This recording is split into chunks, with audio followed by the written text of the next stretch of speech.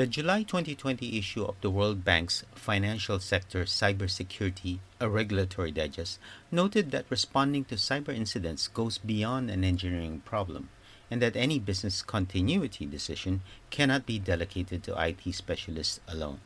The report acknowledged that while financial institutions face a larger number of cyber attacks compared to other industries, the average cost is lower because of the higher investments in IT security. That said, it warned that the use of cloud services reduces the cost of smaller incidents, but outsourcing those services from systematically important providers is likely to increase tail risks. Speaking to us today on Podchats for Future CIO is Kumar Ritesh, Chairman and CEO of Cyfirma, to discuss, among other things, the operational risk of cyber threats to Asia's financial sector. Welcome to Podchats, Kumar. Thanks very much, Alan, and thanks for having me here today. Can you give us your 30-second elevator pitch of Cyfirma? Cyfirma is a threat visibility and cyber intelligence platform company. And what we really do is really providing insights into what is coming towards our client and customer from cyber threats and risk perspective.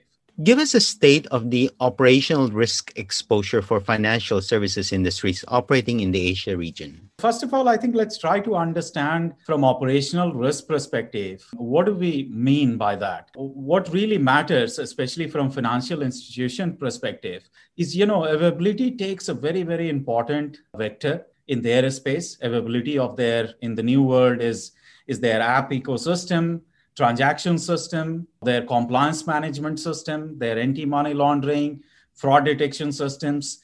Cyber criminals have been traditionally actually attacking these systems, and their way of looking at these systems also have completely actually changed. If you look at in the new world of pandemic and what we have been witnessing in last at least 10 months, we have clearly started to see now cyber criminals are starting to use third-party external integration angle and coming and trying to attack financial institution system using that vector, looking at impersonating employees, and not only employees, but in fact, financial institution systems itself, starting from impersonating a people, going up to impersonating a system. That's where they are trending now. Also, I think other thing to remember here, what is playing out quite actually compressively here, which is especially around financial institution have embraced digitization way, way earlier than any other, I would say, industry. And the way we have embraced digitization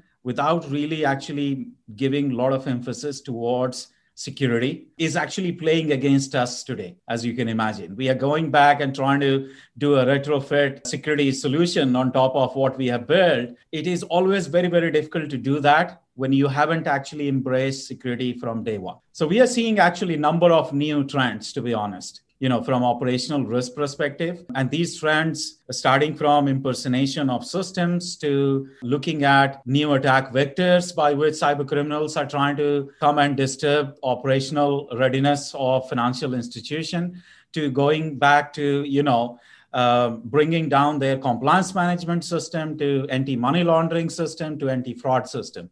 It's not always about phishing and malware anymore, Alan. If we looked at 2021, in terms of operational risk, what should be or will be top of mind for us, both the security and the compliance heads working within Asia's financial institutions?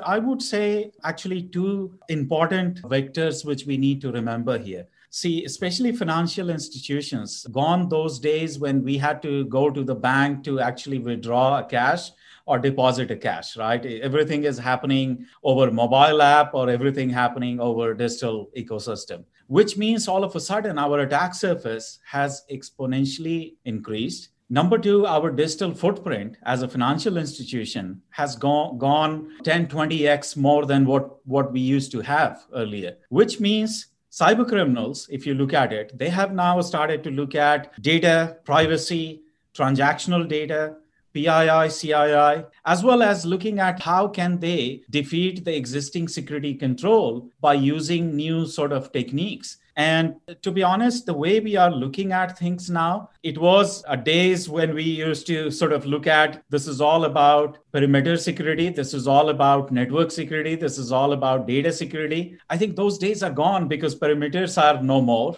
Data is out always because it's there with the customers, which means we need to start to look at security on its own in a very different way, Alan, the way we have been looking at it. We need to apply now security at edge. We need to start to look at how can we potentially start making sure that, well, our employees are taken through a journey of cybersecurity controls and cybersecurity policies and posture, which should be embedded into their culture now in the new world. Given the state of emerging technologies like artificial intelligence, right, analytics and machine learning, as well as the persistent cyber threats that we're getting, can you describe what the next generation of operational risk management for FSIs would look like? Great question again. And I've got like 6-7 points to really highlight here. As I was saying, cyber criminals are moving along. Given we have got access to new technologies, they have got access to new technologies. We have started to see now very, very clearly a clear move from impersonation of individual to impersonation of systems. We are seeing, they being quite active towards, hijacking a transaction itself and redirecting it towards their favorable entity. We are looking at identity proofing now. This is a new technique which has came up where actually the fraudsters are vetting fake identity to make sure that they look legitimate, which is a very new trend, to be honest. So they are, in one way, they are creating fake identities, but then they are the ones who are impersonating actually legitimate individuals and going back and proving them to say that these identities are actually the correct and legitimate identity. So fraudsters are vetting fraudsters, which is a new word, which we are seeing now. Cyber attack towards financial systems. We're always, in high needs and wants in cyber criminal groups. But now we are seeing they are going behind behavioral data as well, which is yours and mine transaction behavior. At what stage, what day of the week we transact information. How do we actually, transact with the banks? What sort of transaction we are doing? They're more interested now towards the behavior of our transactions. They are looking at actually, your PII, CII pertaining to financial institution. And the other thing which we have been highlighting for a while now, which is especially their focus towards virtual currency, trading platform, transaction systems. I think you're going to be seeing a new wave of attack coming towards these sort of, virtual asset, because cyber criminals have very clearly understood that, hey, breaking into a transaction system of a financial institution is going to be quite a difficult task. Instead of that, they should be focusing on breaking into a virtual currency system or trading system by which they can actually monetize immediately, right? If they are able to break into the system, they will be able to monetize that very, very quickly. And again, going back to the third party and supply chain based attack, I think you're going to surely see a big upswing there. As a consultant, as an advisor, what must heads of security and CIOs include as KPIs so that they could better manage these operational risks in the coming year? No, it's a great question. And again, going back to the fundamentals, if you look at the way today CIOs or CISOs or head of securities are looking at measuring their KPIs or SLAs, I think it's very much transactional in nature, Alan, if you ask me. I have seen organizations actually managing their KPI based on number of fraud being detected, number of security alert, number of incidents which they have managed, number of discrepancy in the transaction, effectiveness of their tools. And I know that these are very, very important vectors. But in my recommendation, if you ask me, I think there is a clear need for us to start to look at how do we actually change our cyber posture management from event-driven, which are like, security alerts, incidents, discrepancy in the transaction system, to an intelligence-driven kind of approach where we are looking at trends, I would say insights, based on which we are able to take proper corrective actions, based on which we are able to apply those corrective actions on cyber strategy, our policies, our procedure, and as well as people and security control. I think that's very, very important. Number two, I think security has to be embedded from day one in any sort of new digitization wave, which we are going to get into. I think what I have seen number of times, and we continue to make these sort of mistakes, even if today, whereas, you start to build a new app for a financial institution and you only start to look at actually security controls around those apps at a very later stage of the game. And what we call it in our world, it's called left shift approach. And when I say left shift approach, it is really about starting cybersecurity controls from day one when you start to embrace new technology, new process, new, even if policy within the organization. And I think the last part to add there, of course, as a new CIOs and CISOs of the world,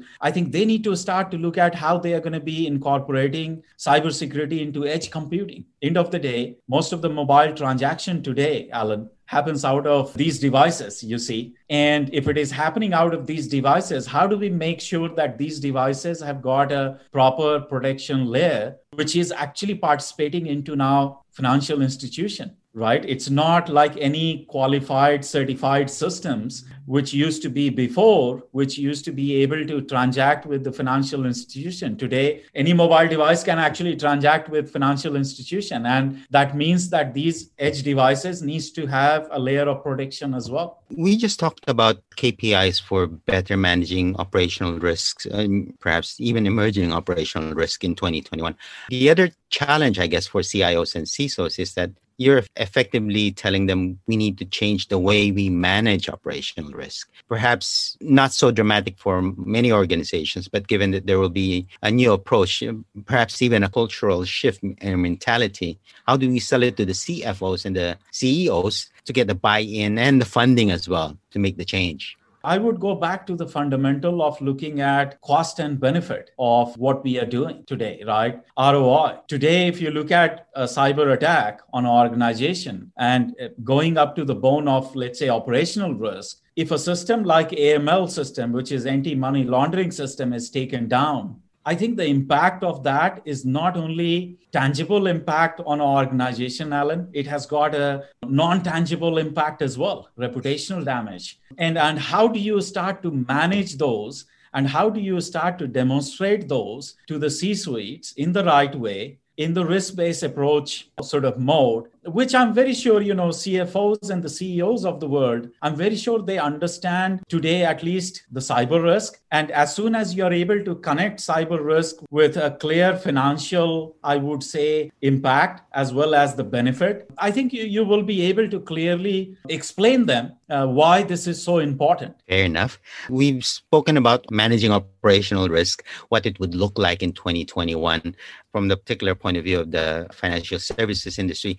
What are your expectations from both the technology side and the way financial services industry manage their risk? Is there something they could do better as we look forward to in 2021, especially if we look at it from the other side of the picture, the regulations, the regulatory frameworks that are coming in? Things are changing a lot more frequently these days. The reporting structures are changing. So what can we expect in 2021? Yeah, no, it's a great question again. And my view will be, I think you're going to be seeing a great emphasis given by regulators, especially around managing third-party risk. I think that has become very evident in 2020, as you can imagine, with number of ransomware attacks and number of other attacks which we have seen. So surely there is going to be a big push towards third-party risk management. You're going to be seeing clearly how do we manage our data appropriately and privacy being applied on the data again. Now, of course, there was a big emphasis towards privacy beginning of 2019, coming up to 2020. But I think it's going to become way more important as we go into 2021.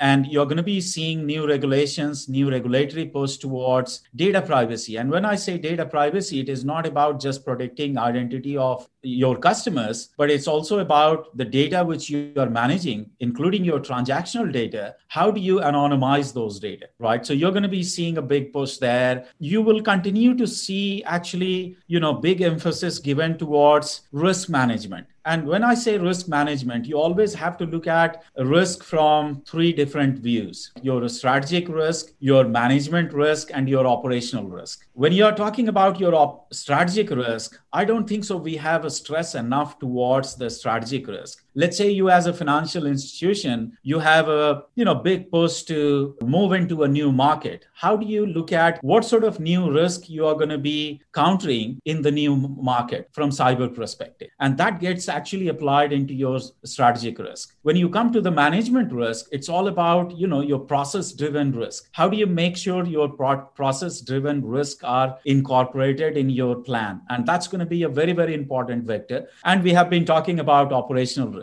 That will continue to be an important vector. And I think the new tech, you're going to be seeing deepfake. Actually, we are seeing a big trend out there. Deepfake these are impersonation of a video itself, impersonation of an individual itself in a real-time way. We are seeing now a new wave of actually social engineering attacks where cyber criminals are actually creating videos of top executives, top politicians, top influencers to actually cause a social unrest or unrest within an organization. And I think you're going to be seeing that being a big upshift, especially as a new attack vector. And I think new leaders will need to incorporate those sort of new attack vector in their planning as we get into 2021. Kumar, very scary predictions, but great insights nonetheless. Thank you for joining me on Podchats for Future CIO. Thanks very much, Alan. Thanks for having me again. You have a good day. You too. That was Kumar Ritesh, Chairman and CEO of Cyfirma, sharing his views and predictions on the operational risks of cyber threats to Asia's financial sector in 2020 and 2021. You are listening in to Podchats for Future CIO. Do share with us through email your topics of interest for future episodes. In the meantime, stay safe and have a great week ahead. Bye for now.